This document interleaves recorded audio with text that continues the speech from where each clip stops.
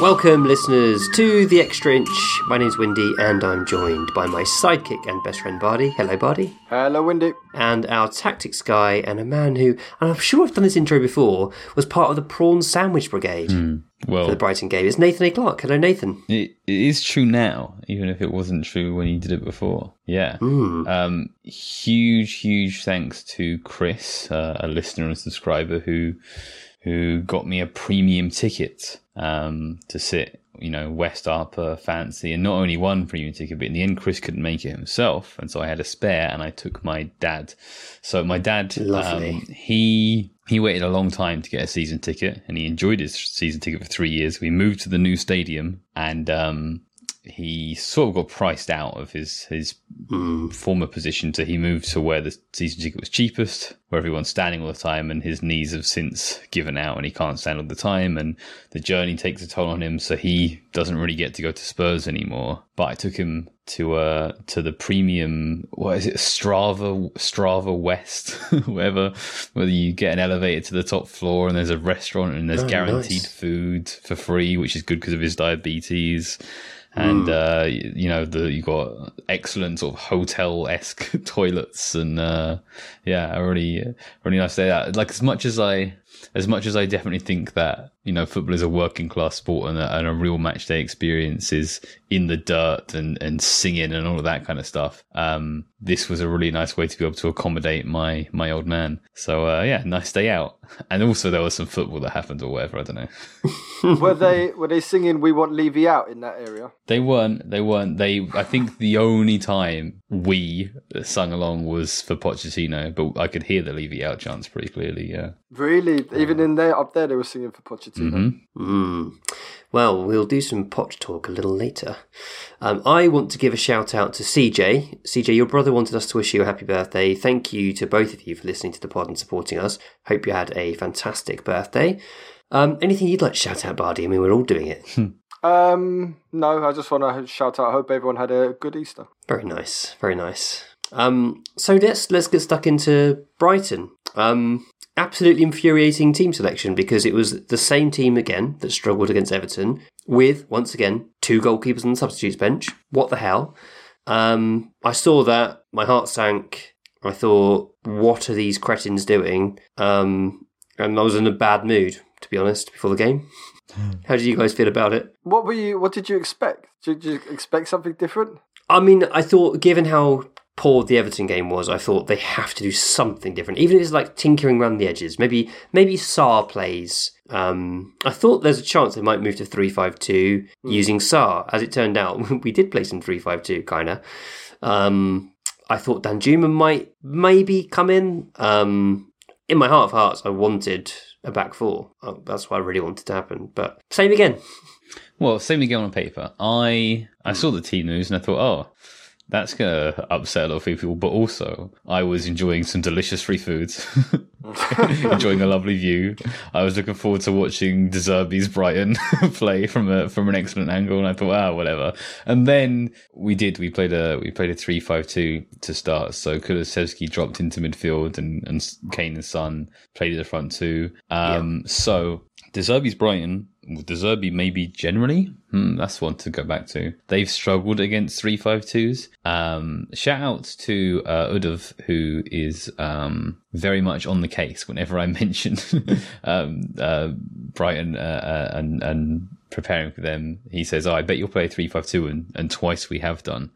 So that's been really interesting. So this is to do with De Zerbi's Brighton's build-up shape, right? They build in a 2 and a 2. 2 centre-backs playing into 2 central midfielders. And so if you're playing a 3-5-2, you can match up man for man, your centre-forwards on their centre-backs, your 2 number 8s on their 2 number 8s, and then you've got a bonus midfielder, and also you've got the wing-backs against the full-backs. So that gives them some problem. It also, I think, significantly benefits Son because he does a lot less receiving back to goal, a lot more running in behind, invites Kane to drop, all of that kind of good stuff. Kulusevski gets on the ball earlier. Maybe there's a case that because Kulusevski's running further, doing more graft, that when he does arrive in the final third, he's a little more fatigued and maybe his final ball was slightly off against Brighton. But I really liked seeing us adapt in that way. And then, let me see if I can work it out, the timing based on my tweet. I tweeted this 19 minutes past 3. So, yeah. And then after 15 to 20 minutes, Brighton adjusted and they started building up in a 3 and a 2. But by then we were up a goal, so we could drop back and not press them at all, which is what they want. So I thought that was quite interesting. And it does make you wonder if that's a Mason Stellini initiative, because it's not something we saw Conte do very often.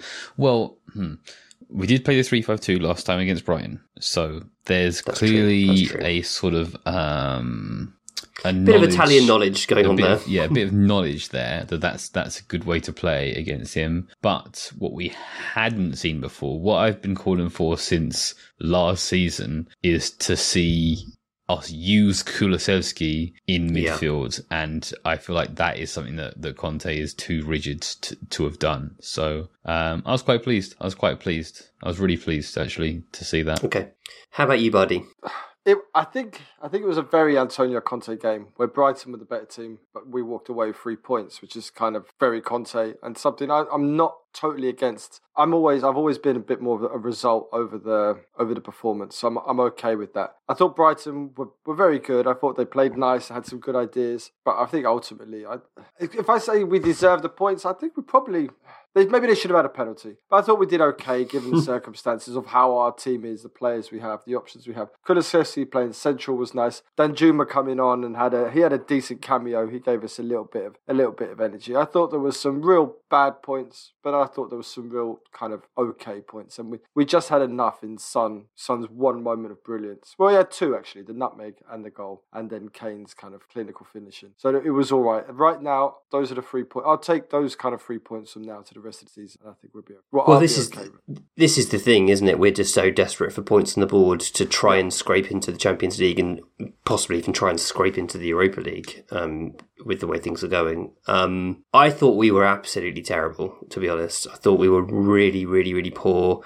I thought Brighton play a risk-reward game, don't they? They leave themselves quite exposed defensively, and they do that on the basis that they can outman you in midfield and create overloads, create confusion, and create good shot-creating passages of play. And thought they did that really well. They did do it. They did do it well, but I always felt confident that we would be able to catch them, that they would leave us enough opportunities to score and beat them that way. It's very strange. De Zerbi plays this beautiful football, and it is great to see, but I don't know how that would translate to Tottenham. I don't know whether we would be so. Can a club like Tottenham just embrace this? Can we go out there and just be this kind of open team that really goes for it, but remains quite open at the back and is probably going to lose quite a few games? I just don't see De Zerbi's football translating to a team like Tottenham. Is that not what we had under Harry Redknapp and then early Mauricio Pochettino? No. Let's not.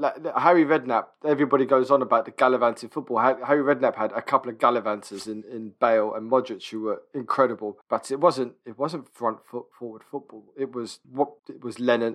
We had a lot of pace, a lot of legs in the team, but there was a lot of times where we got stodged up. Everton, Wigan, the Hulls, the West Broms, and all that kind of stuff. Pochettino was a beautiful defence with a good midfield and a potent attack, but I just don't know whether or not De Zerbi's kind of open football, because it is really, really open. It is really high risk. I'm not sure if that translates to Tottenham or a top team, unless you can balance it with individuals like City. You see what I'm trying to say? Like Liverpool could play this way when they had like their Van Dijk and the rest of them on their top form. But can we do it? I'm not sure. I'm not sure it would work for our current crop of players. I mean, I think based on how De Zerbi is implementing it this year, and even based on this game, I think he's making it work for them. I mean, essentially the only reason we won this game is because of bad decisions. Like Brighton have literally had an apology from the Premier League because they should have had a penalty.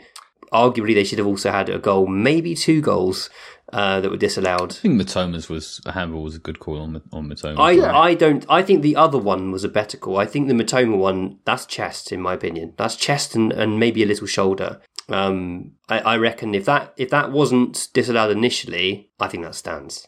My sister, who in real Spursy fashion has decided to get properly into Tottenham, just as her husband's team are top of the league. She dropped this golden nugget. She said, "You can't be playing football with your hands." And then you can't be playing football with your hands. So fuck off, Brighton. You scored 2 handball goals. They don't count. Forget about it. You can't be sat there complaining, "Oh, we scored 2 good goals. You use your hands. Shut up." So that's fine. They should have had a penalty. Højbjerg, for the first time, decided to try and tackle someone and properly wipe them out in the box. That was a penalty. But we've had some ghost penalties given against us and some penalties not given for us. And I hate the term swings and roundabouts, but that's a big old swing and a roundabout. Yeah. Brighton have received 3 official apologies for refereeing this calendar year so far. So they're feeling pretty hard done by. I mean, most football fans, most of the time, are feeling pretty hard done by, but it does feel like Brighton have a bit of a case. But what was hard done by? The Mitoma penalty? So two handballs, which, yeah, you know, they could have got by with them, yeah. And then a couple of decent penalty calls on us that they could have had. One very strong one in this game. I thought we were outplayed completely. I thought we did some good stuff on the counter. I thought that we did have a threat on the counter in this game, to be fair, and that's primarily so Jeff Fieldsend has pointed out that the 3-5-2 shape led to Son being higher and central. Alongside Jeff, Sina Iranikal has linked us very kindly to a post on r/Coys, Reddit Coys, where Sonny is interviewed, I think, by the Spurs play team post-match. Yep. And he points out that he can't normally shoot in this position because they don't want him to shoot. Normally they want him to be in the middle to receive a cross. They want the wing back to be 1v1 against his man and for him to be in the box to receive a cross. And it seems like a sort of, as Sinner puts it, a passive critique of the system. And it does come across like that when you watch the clip. And Son's kind of saying, if I get the opportunity and I'm allowed to shoot here, I know I can score the goals and I will score the goals. Just look at last season. It was an absolutely outstanding finish. There was so much bend on that finish. He set it incredibly wide and bent it in. It was brilliant. But do you think, Nathan, the switch to 3-5-2 was primarily to stop Brighton's build-up? Yes. Or, okay, I was going to say to free up Son. Well, this is the very happy second, additional benefits that we have. Yeah. Like, the thing is, like, I believe the reason we use the 3-5-2 in this game is for defensive reasons. Also, in other games, we should have used the 3-5-2 to make better use of the profiles of the players in our attack, right? Especially Son. So we got the added benefit of it better suiting Son in this game.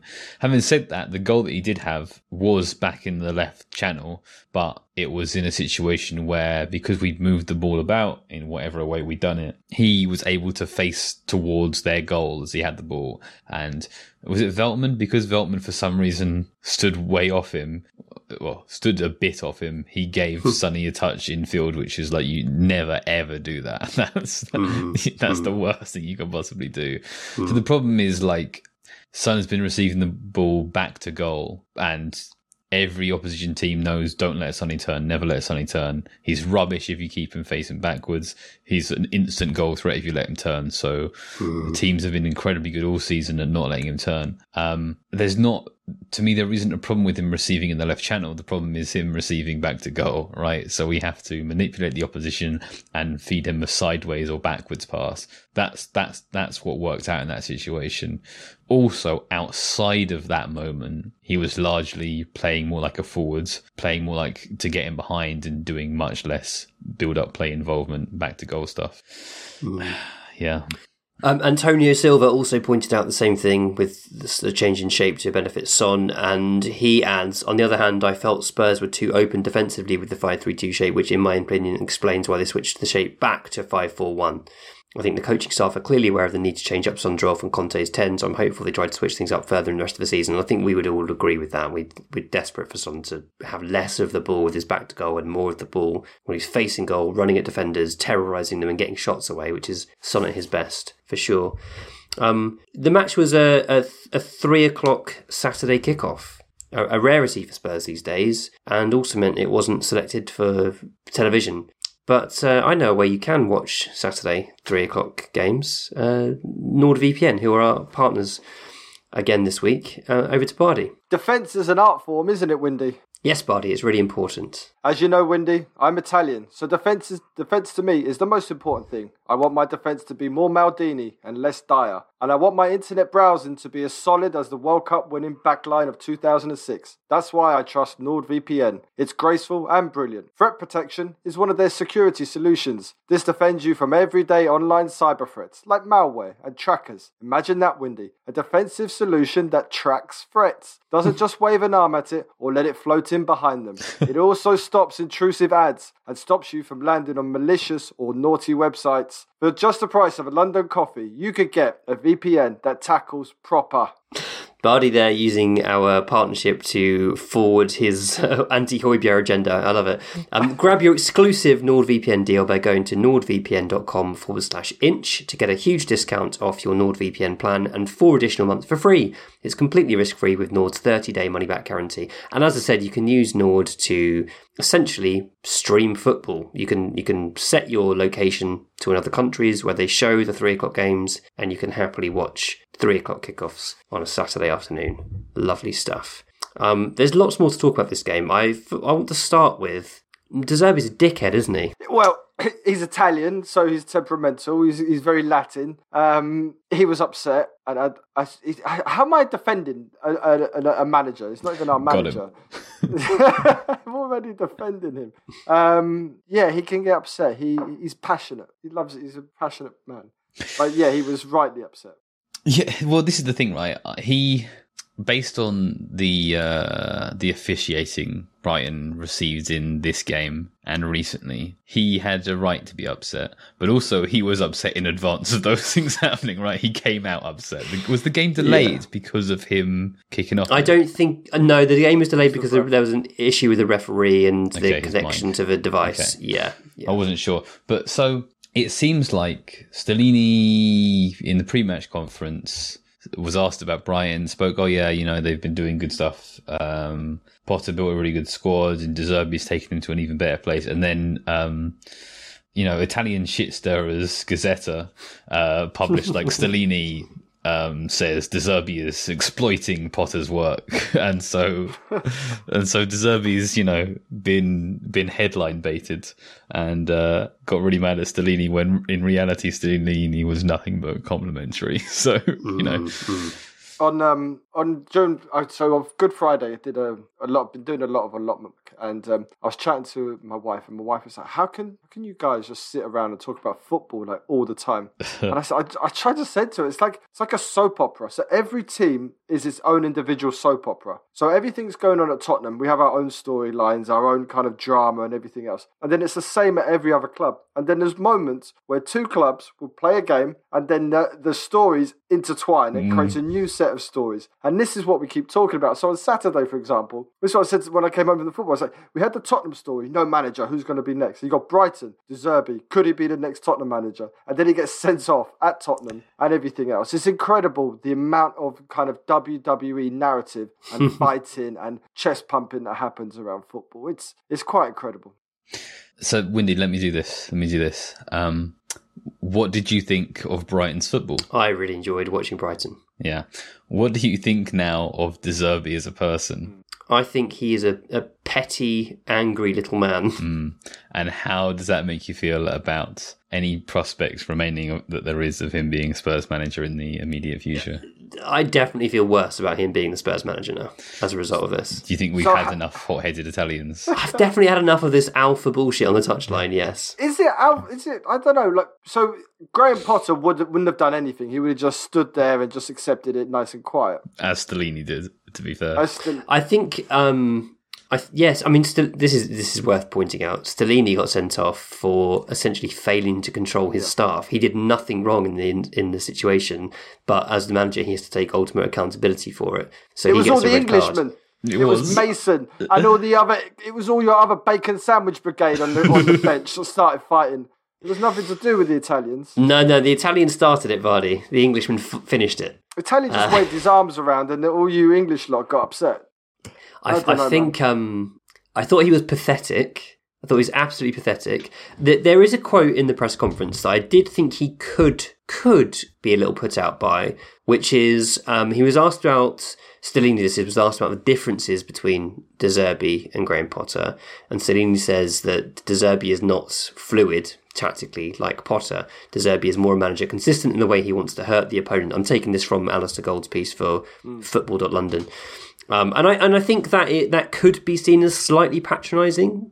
I don't think it is, and I think De Zerbi knows better than that being an insult, to be honest. Yeah, precisely. He's getting riled up about nothing, in my view. It was not a good state of affairs to see how the coaches, essentially, the coaching staff of both teams essentially fighting on the touchline before the match even started and then during the match. It was pointless and petty and pathetic. What about when Martin Jol squared up to Wenger? How did you feel about that? Loved it. Absolutely loved it. Completely out of character. And like the thing is, it's like Martin Jol is a gentle giant and a complete gentleman at all times. And one time he got pushed too far and he let Wenger know that he wasn't going to stand for it, and I loved it. I thoroughly enjoyed it. It was like he was standing up for our honour.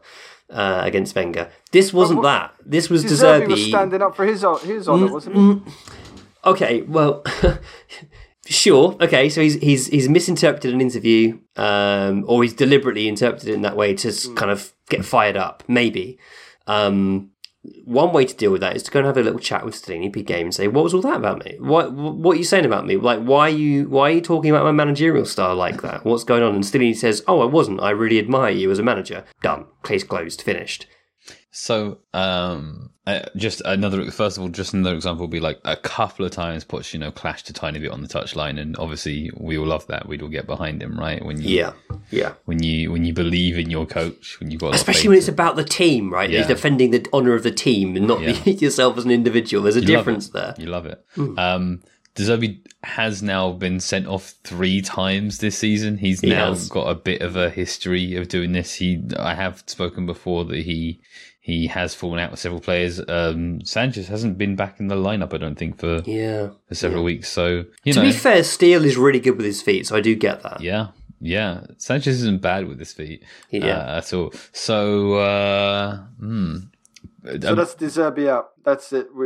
The Extra Inch podcast will not back De Zerbi. Fair enough. I didn't want another Italian. You don't want another Italian. No, I don't want an alpha male over the top. I mean, I'm being slightly sardonic. It's like all managers are going to be somewhat alpha male, and that's fine. I don't want someone who like puts themselves above the club in that way. Like him getting sent off happened. Did that happen at 1-1? Yeah. He did. They go on to lose the game. I think it's not helpful to not have your manager there when you're chasing chasing 3 points. Did Stellini getting sent off help Tottenham? My immediate thing would be that Mason can't bring Lucas on, like if he wanted to, right? If Lucas hadn't been sent off, would Mason have brought him on? I would like Windy to speculate on that. Oh God, I think he probably would have done. He's fast, isn't it, Nathan? He's really fast. For the same reason he brought on Tanganga, who nearly gave away a penalty. I didn't understand that. I thought that was quite a smart move at the time, to be fair. Perisic was getting toasted every time down that side. Tanganga's a better defender. March is really good. Like, Sonny March is a good player. Yeah. And I think Tanganga, like, I'm being generous perhaps. I don't think he'd have made that tackle if he were inside the box. I think he made a tackle because he was outside the box. Okay. But it was rash. It made me hold my breath. What did you think of Danjuma? I thought he had a really positive impact. Bit of energy. Some good movement. It's the energy, and I think the movement is the crucial thing. Like, found good spaces to move into. Sun moved over to the right when Danjuma came on, which I thought was interesting. Yeah. What do you think the reason was for that? Sun's better on the right than Danjuma is, I guess. Yeah. I don't know.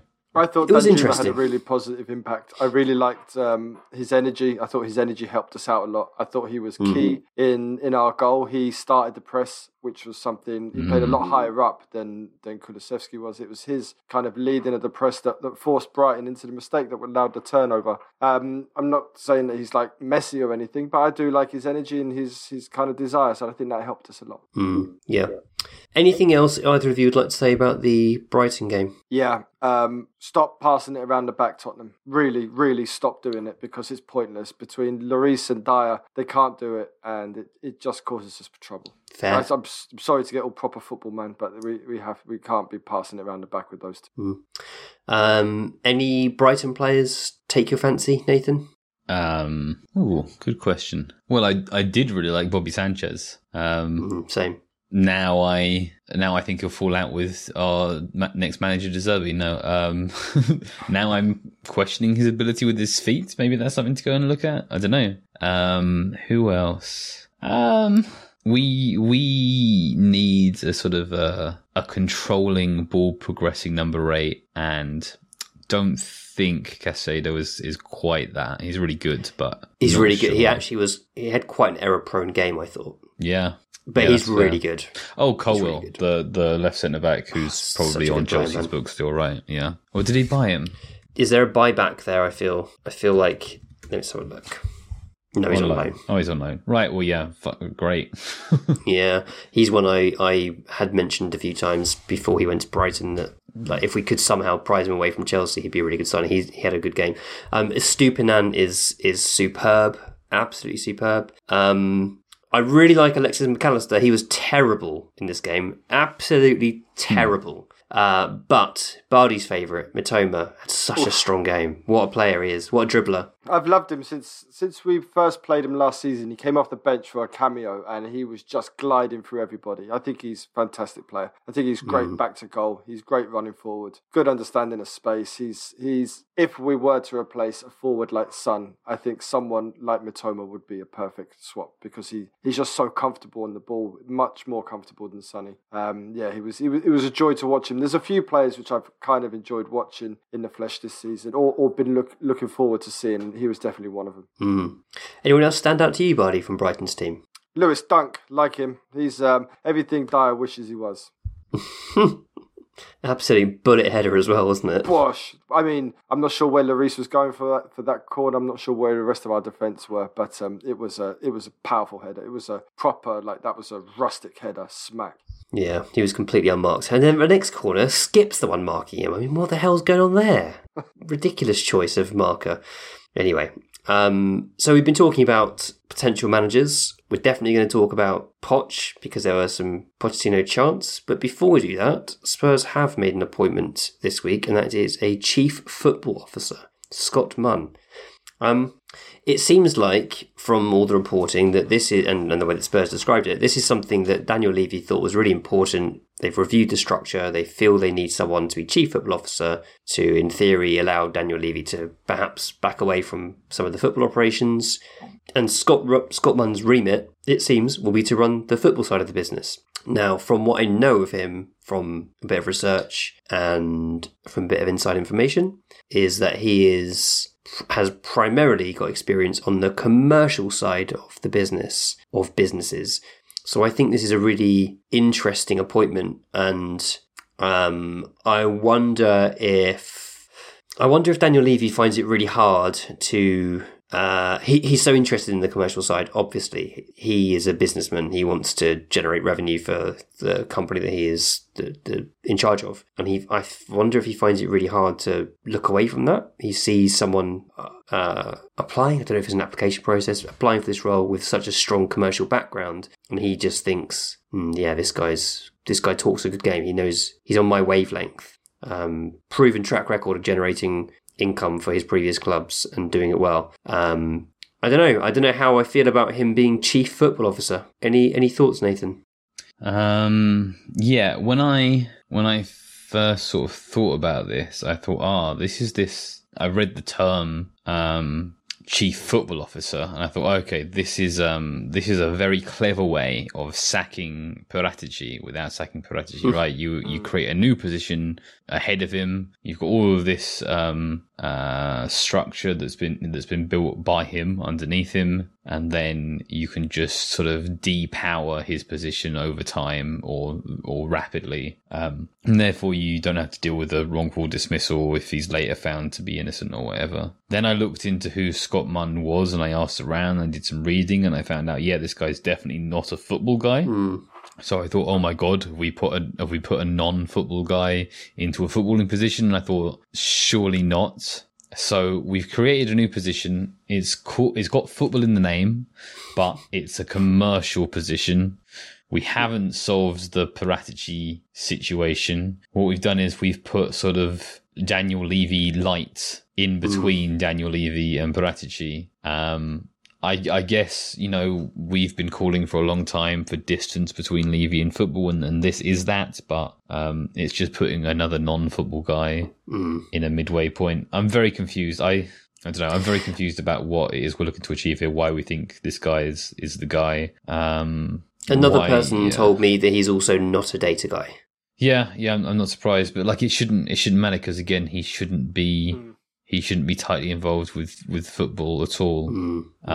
So he was involved in Aussie rugby and the Olympics, and then later Aussie football, and then he became the CEO of Melbourne Hearts, and they were okay. they weren't great, and then they got bought out by City and became Melbourne City. He was there for a little while longer, staying in position under City, and they didn't improve that much. They moved him on to the City Football Group China gig. Melbourne City got better in his absence by some way, and now they're going to win their third championship back to back by the look of things. So, I mean, technically, City's Chinese side have been a success because they've gone up 2 leagues. But one of them, they went up from mid-table because they were looking to sort of found the second league, which is actually the third league, I think. And then they got promoted to what is essentially the second league because all of the teams around them, or half the teams around them, weren't paying their players in the middle of the pandemic. So... they've gone up, but I don't have any depth of analysis of what he's done well or not done well there. But I'm just confused. I'm just confused about what he's meant to do differently. How involved with football he's going to be, and why, if he is. I don't know, man. The fact he's not a data guy doesn't worry me so much. I don't think he's going to go in out watching players and making decisions on them. I think he's been put in place. Yeah, I mean, he's been put in place to. This is a quote from Levy, to install best practice both on and off the pitch. So he'll be in place to hire the people that know what they're looking at and what they should be looking at. So maybe it is a kind of slight tweak to the director of football approach. Yeah, I guess the reason I mentioned the data guy thing is because when he's hiring those people, I'd kind of want him to be hiring people who are data guys. I want him to be a little biased towards the people who have done things based on data and information rather than vibes. Well, I think he'll probably based on success. No, he's going to look at where they've worked and how that team has performed and go for it on that. And yeah, I don't think he's too bothered how it's done. He just wants people that have been able to successfully scout individuals or build teams. He's got a big remit, that's for sure. Good luck to him. Hope he does really well for us. Before we talk Poch, for 2023, we are once again partnered with Athletic Greens. So over to Bardi. I started taking AG1 because my health is important to me. I like the finest ingredients in my body. Do you know what the difference between Spurs and AG1 is, Windy, my friend? No. Spurs are white, AG1 are green? That's an astute point, my pal, but it's more than that. Athletic Greens have their backroom staff sorted out. They know who's doing the picking, the selecting and the delivering. They're obsessed about sourcing high-quality superfoods at their ideal harvest time to optimise their nutrient content. content. They're not loaning Dan Juma or buying midfield cloggers. They're putting the best ingredients in their little sachets. Trust AG1 to give you the best and deliver quality every day. AG1 supports better sleep quality and recovery, and Athletic Greens was created when the founder experienced a ton of gut health issues and ended up on a complicated supplement routine to recover, which cost him over $100 a day. To make it easy, Athletic Greens is going to give you a free 1-year supply of immune-supporting vitamin D and 5 free travel packs with your first purchase. All you have to do is visit athleticgreens.com/extra inch. Again, that is athleticgreens.com/extra inch to take ownership over your health and pick up the ultimate daily nutritional insurance.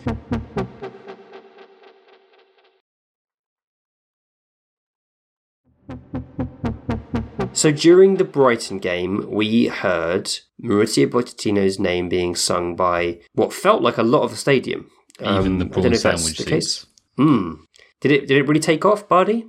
It was pretty strong. So when we got knocked out of the Champions League to Milan, there were individuals singing it as people were exiting the stadium. I've seen the video, and that video has got the mic turned right up. You can hear the interference in the back. It wasn't that many, but this was the first time that there's been a concerted effort by a lot of individuals to sing it. And it's almost like I don't think it's Pochettino himself. I think it's the idea and the hope of getting a manager in that knows what they're doing. It's almost like give us a manager similar to Pochettino rather than Pochettino himself. And I think that was, as we were watching us just get bossed across the pitch, I think that was it. It was the kind of desperation to have a manager in place and not a caretaker manager who'd just been sent off.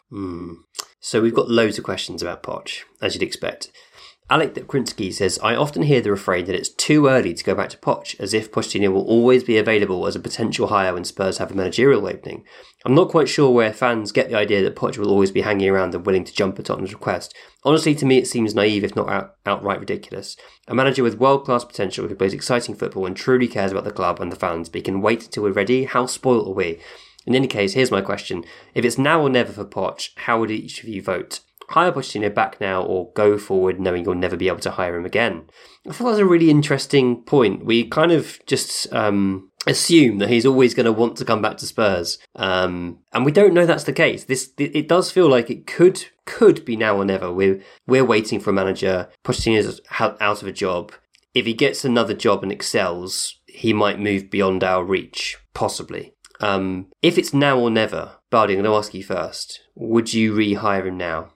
No, I wouldn't rehire him. I understand the clamour for it and understand what it would mean and the feeling that everything would bring, but I'm just not sure it's going to work. Just because it worked once to an extent, I don't think it needs to repeat again. I think Tottenham, we're constantly looking backwards. I think we need to move forward. We've made some mistakes and I think we just need to improve and do something better, do something different.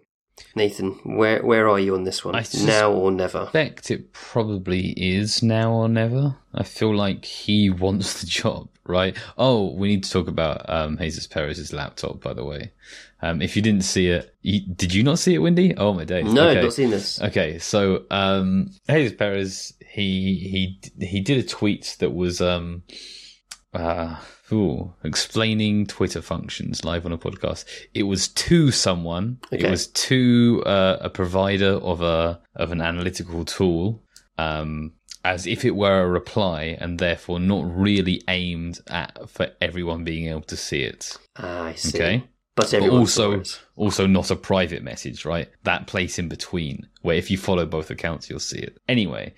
This service provider of some sort of thing, he sent them pictures of 2 laptops of him using their product, but also he's got other tabs open. So the other tabs were 538's predicted Premier League for this season, a Sammy Mockbell piece on why no one wants the Spurs job, and the transfer marked page for what's the name? The former Everton guy in our stuff, Greta Steinsson or whatever it is. Steinsson. Greta Steinsson. Which is hilarious, right? I bet that sets some hairs running. Yeah. So anyway, can we work with this guy? Is what people are going to assume, right? Yeah. Do we know anything about him? What's he been up to? So, what's his phone number so I can give him a ring?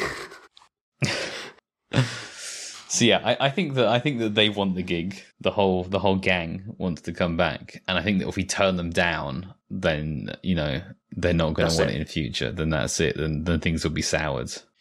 So I do think it's now or never. For me, it's a matter of, are you going to work with the director of football or not? I think if he is, then he's a top candidate. I think if he's not, then he's a mid candidate. I think it's as simple as that. And I don't know, I'd really love to try to sit down and have a talk and be persuasive and go back and forth and argue it out. And say, look, man, we can really do something. We can really build something special. But you've got to give up some power and trust in the process. And also that means that you lose some responsibility, right? If we fail you in the transfer market, then we failed you, and you complain to the press or whatever. I don't know, but I don't know. I think that he's a fantastic coach still, obviously. If we sign him, if he comes back, he has to be given the players that he needs to make it work. He needs a goalkeeper. He needs a centre-back. He needs a centre midfielder. So does anyone coming in? So everybody, with all the managers we've had the last 5 years, including first round Pochettino, we've always needed that, and we've never given them. If I was Pochettino, I wouldn't go near this job. I wouldn't go near it unless. But even if he gets assurances, I'm sure Conte wouldn't have come in without the assurances. But I wouldn't come near it unless I was assured I was going to those players. We have the financial might. We've been spending at the right rate. We could be good. We just need to change up our process a little bit. Well, Nathan's point about the transfers and director of football aspects is echoed by Shane Clayton, who points out in an email that he adores Pochettino as a man manager and coach, but I think his transfer history leaves much to be desired. I also believe his transfer record at Southampton was pretty flawed, if memory serves. And I think there's also a power dynamic at play there, because if you remember, Pochettino was hired as a head coach with the remit of coaching, and then midway through his journey with Spurs was given a greater responsibility and became, I think he had a job title change to manager. He became manager and then said that there was no difference, that it was a lie all along. It would be very interesting for him to come back as head coach. It would feel like something has changed for us and him. And I don't know, he would need to accept that he's happy with that. I think he would, if he were to come back, he would need to come back as head coach only and work within a structure. And I would be absolutely thrilled for that to happen. Absolutely thrilled for that to happen. And so I'm sort of saying the same thing as Nathan. Yes, but there's a big caveat there. He took the PSG job as a head coach. That's interesting. Yeah, that's a good point. I wonder how he felt about that. Well, maybe he's like, I never want to do that again because they got me. Your experience of working with director of football is he loads you up with 3 of the best forwards the game has ever seen, but none of them can do any pressing. And your whole thing is a pressing-based game. And everyone's saying, you've got the 3 best attackers in the world. Why aren't you just blowing teams away with your incredible scoring prowess? Then that might leave a bit of a sour taste in your mouth. Yeah, I get that. Well, let's run with this for a moment. Let's suggest let's pretend that Pochettino is coming home. J Benner 12 says, if Poch resigns, which I think will happen, which of the players that you would previously have wanted to get rid of do you want to keep? And John Youngblood says, purely hypothetical and at risk of annoying Bardi, but if there was a Pochettino return at Spurs in the near future, do you think he'd want another crack at Tanguy Ndombele and or Gio Lo Celso? Or do you think he or our recruitment team would look elsewhere? So, any players, Bardi, that you think you'd like to keep that you previously would have wanted to get rid of for Pochettino to work with? I think if he does come back, he'll have another crack with Lo Celso. That's the only one I see. And Ndombele, I think his comments recently and everything else, I think he's done at Tottenham. I don't think he'll ever come back. But I think Lo Celso will be given a go. And who do I want to leave? The usual: Sanchez, Dyer, Lloris. We can keep Højbjerg on the bench, and everyone else can be moved on. What about Reguilon? If we're going to play a back 4, then perhaps, but he hasn't really, he's been injured most of the time at Atletico, I think. And he's not really, we haven't heard much about him, which is always a bad sign. But perhaps, I think he'll work better than Sessegnon as a left back for sure. And we saw what Pochettino did with our fullbacks previously, the improvements in their game that he brought about. And Reguilon really strikes me as someone who just needs some good coaching, especially the decision making. Everything was so hurried for him in the final third. It never felt like he was attacking the final third at the right moment. It felt like he was arriving in either a bit too early or a bit too late, and his decision making was thrown off by that. So maybe a little coaching around the edges there could really help him develop. Nathan, how about you? Which players would you want to keep for Pochettino to mess about with? I think that Ndombele is written off unless it's Pochettino as the next coach. Like, the only way there's a way back in for him and probably Lo Celso is if it's Pochettino. I think Hill coming back could be good for a number of managers. Regulon, wow, man, what strange career he's had. So he's been badly injured for most of the last year. I'm really mystified by Regulon's career. I was so pleased when we brought him in. I thought we brought in one of the best left backs in the world, like a top 5 left back in the world, and he definitely didn't live up to that. And I thought there were some mitigating circumstances with Mourinho, but then also didn't do especially well with Conte, and now he's got the sort of orange flag of being very frequently very badly injured. And man, I feel for him, but we probably just need to offload him and move on. Any other players stand out as players that Poch could work with? Porro maybe is a candidate for being able to play in the back four under Pochettino, perhaps. Basuma is a possible shout to be an option, but again, not that sort of match controlling, dominant, ball progressing wonder midfielder, but the other one. I think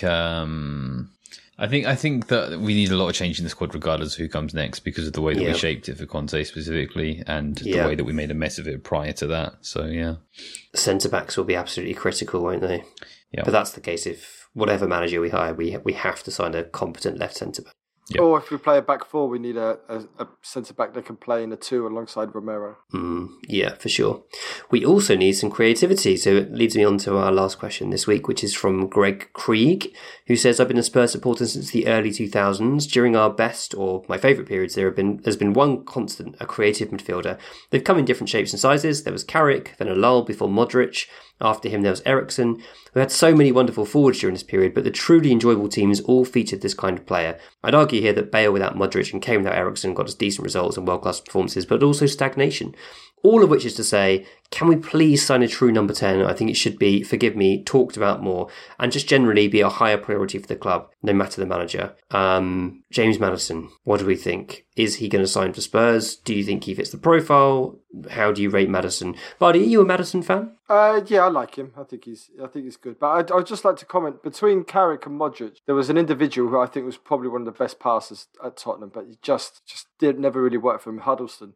He was an incredible central midfielder who could do everything. Left foot, right foot, diagonals. He hit some of the most incredible passes that I've ever seen. I've heard people talk about how Hoddle would just loft these passes, and it was very similar. I remember him hitting one, and as it hit the ground, there was just backspin on it. We just stopped it dead, and players like Defoe and Keane, they really enjoyed it. So there was a shout there. Perhaps in a different time in a 3, he would have worked. In a 2, unfortunately, it wasn't.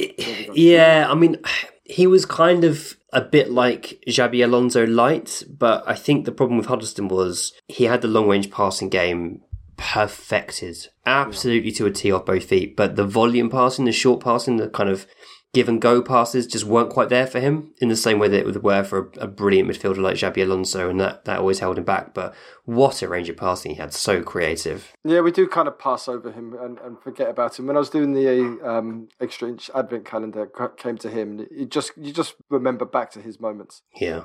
Can we sign a true number 10? I don't know. Is there anything? Is our true number 10s? Do they still exist in the kind of classical sense? Do you see Maddison as a true 10? That's an interesting discussion point. Is he more of a 8-10 hybrid? He's like our Discord talks about Mason Mount quite a lot, and he's that kind of new version of a number 10 who kind of plays not up front but not in midfield, in between the lines. Obviously, he doesn't kind of have the creativity, but he does have the shooting output at least of a number 10. Perhaps he's a more kind of modern version of one. Nathan, how do you feel about Maddison?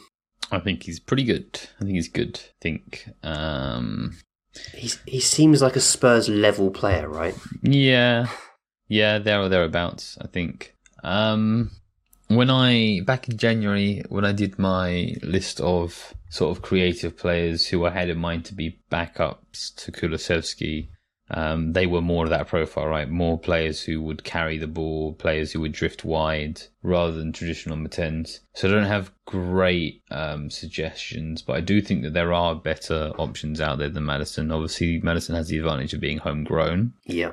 Definitely going to be a thing for us. Yeah, I really like Elise, and he's so good. He is one of those players who profiles somewhat similarly to Kulusevski, and they both play out on the right a lot. But I just think Elise is that good. You can play him as number 10, you can play him as number 8. And the same could be said as Kulusevski. To be fair, like he's versatile too. Yeah. So I think Elise is one of my top options. I think I'll have to do some work, but I feel like Maddison's a good option, but there's probably better ones at the price point we're going to be looking at, and I'll have to come back to you on who those actually might be. What I quite like about Maddison is his output. His output is incredible for a team. Absolutely. That is really faulty. He scores and assists. I do quite like that. There's another bonus with James Maddison as well, and that is he is an excellent set piece taker. True. Something we are severely lacking in. I think that's something that shouldn't go unnoticed. I think we've done some great work with set pieces this year, thanks to Vio, and that could be elevated still by having a set piece taker as good as James Maddison. It's a useful benefit. I mean, he's also a fantastic finisher. He's known for creative passing, and I think he is a good creative passer, but I do think, as Bardi points out, his finishing is really, really good, top notch. Yeah. And that is... It just seems to fit to me. I totally understand Nathan's point that they could be better. I am a huge fan of Lise and have been since before he joined Palace. But I think Maddison fits in terms of the price point, the sort of pre-peak age, the homegrownness, coming from a club that's had European experience but not Champions League experience. I just feel like he's on the up. He's moving in the right direction. The trajectory is there. At the same time, hopefully Spurs' trajectory will be there. And I like the fit. He'll know a lot of our players already from the England squad. You know, I like it as a move. I really like it. So would you put a midfield three of Maddison, Bentancur and Basuma? Would you go with that? I think that's a really nice balance of qualities. Right. Really nice mix. Get it done, Wendy. Have a word. Let's sort it out. I mean, I think this is like such an obvious transfer.